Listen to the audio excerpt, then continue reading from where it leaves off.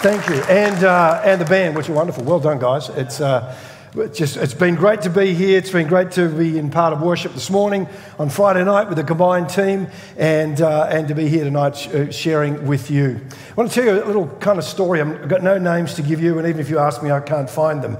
But it's actually really important as I seek to introduce this series on theology. A couple of years ago, there was a quite well-known, although they weren't involved with anybody you would know, quite well-known couple who are in worship leaders and have put out worship albums, and lots of churches across the US were singing the songs that they'd written and produced on their albums. And then all of a sudden they came out and said, "We're not Christians anymore.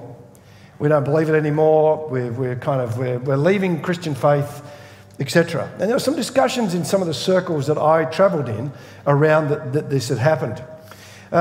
You probably know that every now and then when you're looking up a YouTube, you're looking up a particular YouTube video, and then there's a list down the right-hand side. And about 3 weeks later, I'm looking at this YouTube, I'd found this video I wanted to watch, and I looked down the side, and here is this lady, worship leader, who had just decided she wasn't a Christian anymore, and it was a 7-minute video explaining why she wasn't a Christian anymore. I thought, that's interesting. So I clicked on it to watch it. And I watched the 7 minutes, and you know what was really interesting about her explanation about why she wasn't a Christian anymore? That the ideas she held to were not Christian. In other words, she was stepping away from a belief in a theology that was actually incorrect. Theology matters. Theology makes a difference. Theology changes your world and your life. You think about this, what you've just been singing, what Greg just sang then, that fabulous song, To the Ends of the Earth, when Steve had us sing more of that chorus about God's faithfulness, when Steve did an introduction tonight about why we're here, what was going to happen, what we're doing, all of that is actually theology. All of it is a construct about what we believe, who is God, how do we respond to God, what does God think about us, how do we respond in the world? Because if I bumped you into most of you, I think as you walked in tonight and you said, you're looking forward to a series on theology, those of you who are honest would probably have said, not a lot. And if I said, and most people when you talk to people about this, I've had this, they say, oh look, I'm not a theologian. I'm not really into theology. The fact is, every one of you tonight is actually a theologian. Now, here's a little definition of theology. The definition of theology is the study of religious belief, faith, practice, and experience, especially a study of God and God's relation to the world. All of you actually have ideas on those things. All of you have a construct about who God is, how God acts, and what difference God makes. And we actually live in a country right now that says, well, we're not really into theology. That's for the kind of Christian types. We're not really that interested in theology. We live in a nation that's actually deeply influenced in our values by Christian theology. Now, that's the truth. That's what we sought to explain. We sought to expose in Jesus the Game Changer Season 1. Now, let me just take a moment to talk about this. This morning I talked about Tom Holland, and I won't spend a lot of time on Tom Holland. But one of the things that Tom Holland talks about is that the influence on Western nations of Christian faith. Now, why I mention Tom Holland is this, because he's not a Christian. He doesn't call himself a Christian. He's written a 400-page book called Dominion, and Dominion is about the influence on Western nations of Christianity, the Bible, and Christian theology. Now, he doesn't say that, but that's what he means. And the intriguing thing is that we are, all of us here in the building, and all the kind of suburbs around here that have never been to this church or any other church are already deeply influenced by Christian theology. Take this one reason. Are all people equal? Now, I just think if you bumped into people walking down the streets of Launceston and you buttonholed strangers, don't do it, it's not socially acceptable. But if you did that and said, do you believe all people are equal? They would say, of course they are. It's almost, and if you said, why did we think that all people are equal? They would say, well, everybody thinks that around the world, and they always have. Both those statements are actually untrue. People have not always treated or thought people are equal. Now, little aside here. got a few asides tonight. Here's one. We might believe it, we don't necessarily live it, okay? We may believe that everybody's equal, and most of you will in your heart know that really Australia in all sorts of ways doesn't give people the same equal opportunity. But the fact that we don't live it out within our society doesn't mean it's not a kind of value that we hold to. A foundational value of most Western nations and a foundational value of Australia is that people are equal, and we need to treat people equally.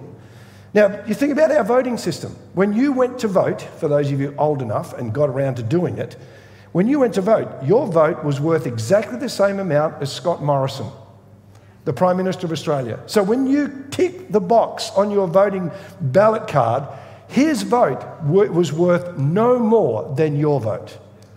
What is that based on? You might say, well, it's a democratic process. No, it's based on more than that. It's based on the idea that all people are of equal value and worth. Now, if you think, well, doesn't everybody think that, and haven't they always thought that? What was it that Tom Holland discovered as a Greco-Roman scholar? He looked at the Greco-Roman world and he said, how come that their values about how they treat people are morally abhorrent compared to our values? Life wasn't worth much. There was a whole class of people that were a slave class. The great scholar Aristotle believed that slaves were not really human, they were subhuman. They were like a working, living tool. You owned a shovel, you owned a slave. And that was never questioned. I mean, think about gladiators.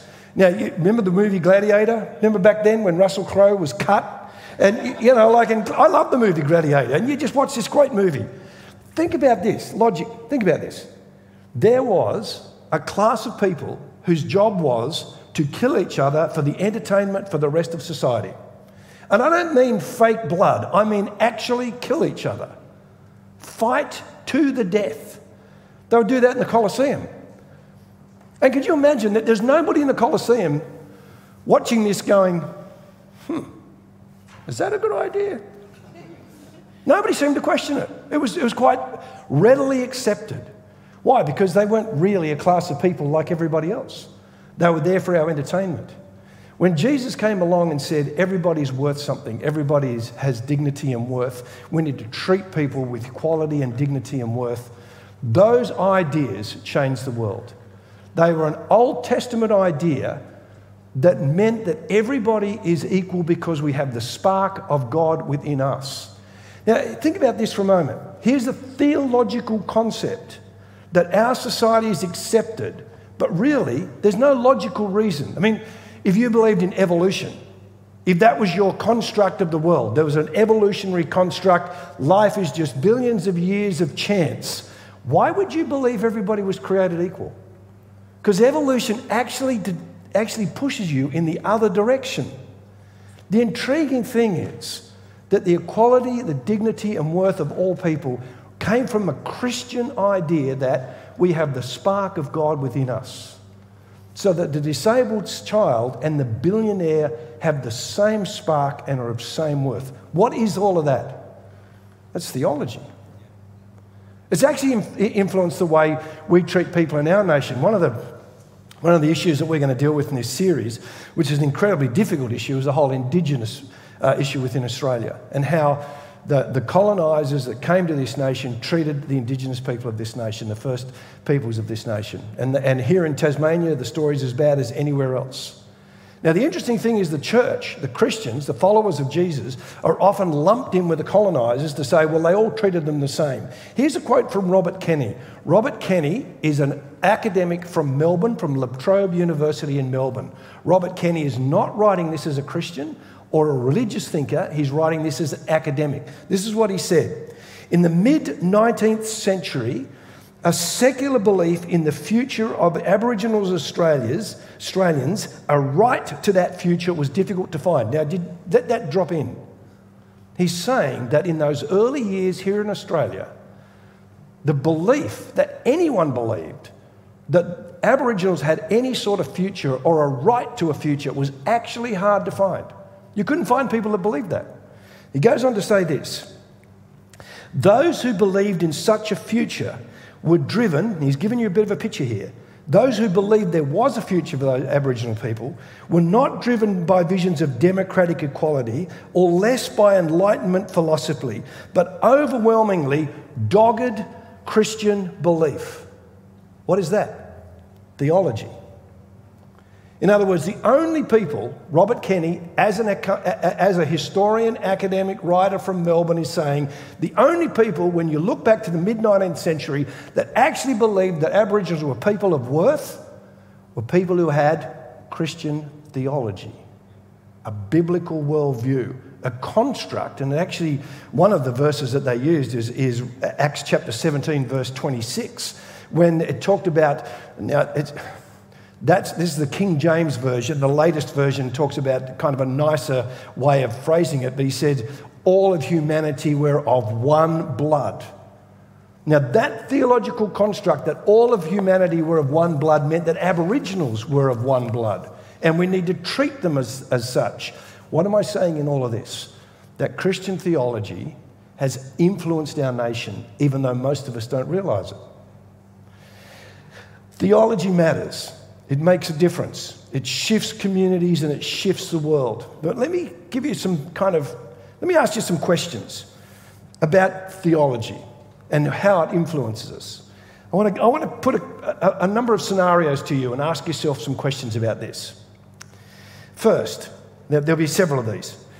There have been cultures over the centuries that believe self-flagellation, in other words, beating yourself with whips, was an important way to please God in worship. To get God to give you what you need. You basically whipped yourself. What do you think of that as an idea? Fires ravaged Australia in the end of 2019, the beginning of 2020. You'll remember those awful fires. Some think that was the hand of God against the evil of Australia. So is that the case? Now, there's growth around the country of veganism, I'm told. Not something that I'm pursuing particularly, personally, and many of you would, and I don't mean to be decrying that. I'm just talking about myself there. For some people, being a vegan is a health response. For some, and it's an environmental response, as they believe it's bad for the environment to be continuing to eat cattle, etc. But the third is that there are some who believe that it's wrong for one species, which is humans, to take the lives of another species, say chooks and cows. It's like racism, but between species. Do you believe that you have the same individual worth and dignity as a chook? And if you don't, why not? What about this thought? As long as you don't harm anybody and any other person, you can do what you like. You can act in any way you like as long as you don't harm another individual. Laws and rules are just social constructs of power structures to oppress people. What do you think of that idea? You can avoid paying tax because it's not immoral, because you shouldn't have to give your money to a worldly authority. Finally, war is always evil. There's never justification for war, ever. Now, here's why I'm asking these questions. That every one of those questions are actually influenced by your theology, by your construct of what you believe, who God is, how you know God, whether God's spoken to us, and if God puts a framework about how you're to think, live, act, and behave. As you go through these next several weeks looking at theology, and I'm sure that's not, bouncing you out of your lounge, getting in your car and rushing down here to get the next week on theology. In a way, you should, because it will actually matter as much as anything else you read and learn. Because it will help you answer some of the most difficult questions of your life. Your answers to any of those questions should never be based on how you feel about it. Now, you probably don't like the idea that you might be on the equal level of the chook. But here's the question. Why aren't you? And what framework do you use to answer that question? The fact that you don't feel like you want to be like a chook doesn't really answer the question. The question has got to be deeper than that. So here's some things that I want to say tonight about theology and why it's important and why it helps us as we go into life. First, in a relative world, theology gives you clarity. In a relative world, theology gives you clarity. You'll notice that we're dealing with this all the time. Things change all the time. We're supposed to be living in a progressive society. And in a progressive society, what was okay 20 years ago is not okay today. What was not okay 20 years ago is accepted and justified today. And if you spend your life just kind of trying to work through what social media, what academia, what the commentariat is telling you is right and wrong, you're going to always be on sort of shifting sands and shifting ground. In the middle of all of that, how do you know where you stand? How do you get solid ground? How can you get clarity on your thinking, on your perspectives, on your values, on your decisions? Theology gives that to you. Now, let me give 2 examples about how this is shifting and changing. Going back to Jesus the Game Changer, Series 1, at the time of Jesus, humility was seen as a vice, a negative thing.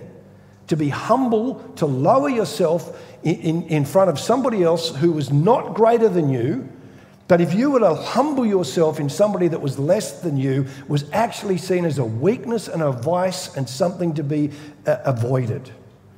Now, if we look at our political leaders today, what do we want in our political leaders today? We want them to at least act like they want to serve the community. We want them to at least act like. Now, we probably don't believe them most of the time, but at least pretend you're trying to serve us. At least give us that amount of credibility. There's this idea that if somebody comes across as sort of arrogant, we were interviewing John Anderson, and John Anderson said, what's really interesting in the world we live in today is that we tell everybody you can have what you want, just go after what you want, you're the most important person in the world, treat the world as if you're the most important because that's the way to go. And he said, what's really odd in the world today is if any politician actually acts like that, we find it detestable. We don't want to vote for somebody who thinks the whole world revolves around them. Well, at least pretend you don't. Here's the deal. So what has happened with humility? What has changed? Well, the Christian virtue has always stayed the same. There's this sense that Jesus said, you're not there to serve, not there to be served, but to serve. Humility ought to be seen as a virtue, not a vice, and our community has taken that on. What about celibacy? Community hasn't taken that on quite so much. That's not quite so enthusiastic taking up of the idea of celibacy. Christian values and virtues around sexuality and sexual behaviour and sexual morals are now deeply at odds within our community.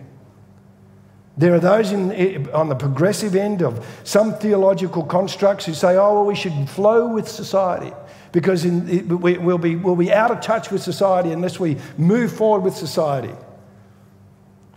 Christianity has never been a popularity test. Faith has never been about choosing what everybody else wants you to do. You know what theology gives you? Clarity in a relative world. Secondly, a utilitarian world gives you worth. The theology that you are loved and cared for gives you worth. A utilitarian world basically means you're important because you're worth something because of what you can do. Whether you're famous, whether you're well known, whether you're an achiever, whether you're wealthy, whether you're one of the winners, or most famously, if you're you're famous as an Instagram influencer. The bizarre thing about the world today is that you can be famous for being famous. It was probably started by Paris Hilton. The Kardashians have made a fairly reasonable career out of it, and now you've got heaps and heaps of Instagram influencers who are famous not because they actually produce anything, but they're famous for being famous. In a world where fame is what's important, in a world where profile is what's important, in a world where winning is what's important, or achieving or being successful, if you see yourself as kind of invisible and anonymous, are you worth anything? What if nobody knows who you are? Are you worth anything? What if nobody ever follows your fabulous Instagram? Are you worth anything? Because in a world that tells you you need to do stuff to make it worthwhile, you can start to feel like you're worthless. What does God tell us? If you're the only person in the world, I would have died for you. What is that? That's theology. That's what that is. That's an idea that changes your world. In a frantic world, theology gives you peace. I want to do a little interaction that's never happened to me, and I'm sure it's never happened to you. In a frantic world. When was the last time you met somebody in the street or you hadn't seen for ages? You just bumped into them. And what do we always say? How are you going? And when was the last time somebody said to you, when you asked them that question, they said this? Bored, stupid, got nothing on. Nothing's happening. How many times have you asked people what's happening? Oh, I'm busy. Like everybody's busy. I mean, I've actually stopped using the word busy as much as I possibly can. You know why? Because it's totally meaningless. Don't take this to heart if you're in first year of university doing an arts degree. But here's the deal. When I talk to people in first year of university doing an arts degree who have 5 minutes of face-to-face lectures each week and they're busy, I'm like, 10 coffees with your friends does not constitute busy. Everybody's busy. But why are we busy? Why do we tell everybody we're busy? Why do we pretend we're busy? Why do we keep having coffees with our friends to be busy? Because that's the currency of importance, isn't it? You know, they actually did some research on this just a couple of years ago, and they actually found that busyness had overtaken conspicuous spending as a way of showing how important you were. So they actually did this study where they studied people, and the people who were deemed to be the most important in society were those who were busiest. That's why we tell people we're always busy, because it's a way of saying we're worth something. But what does busyness and frantic lifestyle rob us of? Peace. What does theology tell us? You're loved because God loves you. And you don't have to do a heap of things to prove your worth. Theology gives you peace. And in a judgmental world, theology gives you forgiveness. You know, Christians have often been labelled as being judgmental and hypocritical. The interesting thing is we've done a bunch of research in Australia that demonstrates that that's actually a bit of a myth. People don't think all Christians are judgmental. But there's this notion that they do. And the intriguing thing is, cancel culture has changed the ethos in our society around that. Have you heard of cancel culture? Cancel culture is when you have the wrong ideas, people will basically cancel you. Here's a little story by Claire Lehman in the Australian newspaper of the last couple of days. Here's what she wrote. Last month, Edward Livingston, who lost his job, was the deputy editor of the Journal of American Medical Association. He raised a question on a podcast that many would find completely reasonable. Here's the question he raised. He questioned the usefulness of the term structural racism in describing American society, a term which carries the implication that all white people, by definition, are racists. Structural racism, he said, is an unfortunate term. Personally, I think taking racism out of the conversation will help. Many people like myself are offended by the implication that we are somehow racist. Now, whether you agree or not with him, it's a reasonable assertion, is it not? 7,000 people on social media complained. He's resigned. The editor has since handed in his resignation, and the editor-in-chief has been placed on administrative leave. Cancel culture. In other words, if you come up with the wrong ideas at the wrong time and say it as clearly as you like, we will cancel you out. We will take away your voice. It is this totally judgmental position on our society, and it's the antithesis of free speech. Now, just in case you're wondering, well, does that happen in Australia? Does that matter? Have you ever heard of Israel Folau? Now, I'm not here to defend Israel Folau's post on Instagram. I don't think it was the cleverest, smartest, nuanced, or most thoughtful post. But here's the deal. It was a post on Instagram. You know, there are rugby league players running around right now on fields in Australia who have been charged with drug abuse, who have been charged with beating up their partners, who have been charged with distributing videotapes of them in sexual conquests without the person that they were with knowing about it. All these people get a second go. Israel Folau quotes the Bible, yes, unhelpfully, yes, not thoughtfully, quotes the Bible, and he is cancelled for life. What do we believe in? We believe in forgiveness. We believe in a second chance. We believe in the fact that God calls us to forgive. I mean, interesting in Matthew, verses that you will know well. If you forgive other people when they sin against you, your heavenly Father will also forgive you. But if you do not forgive others with their sins, your heavenly Fathers will not forgive you.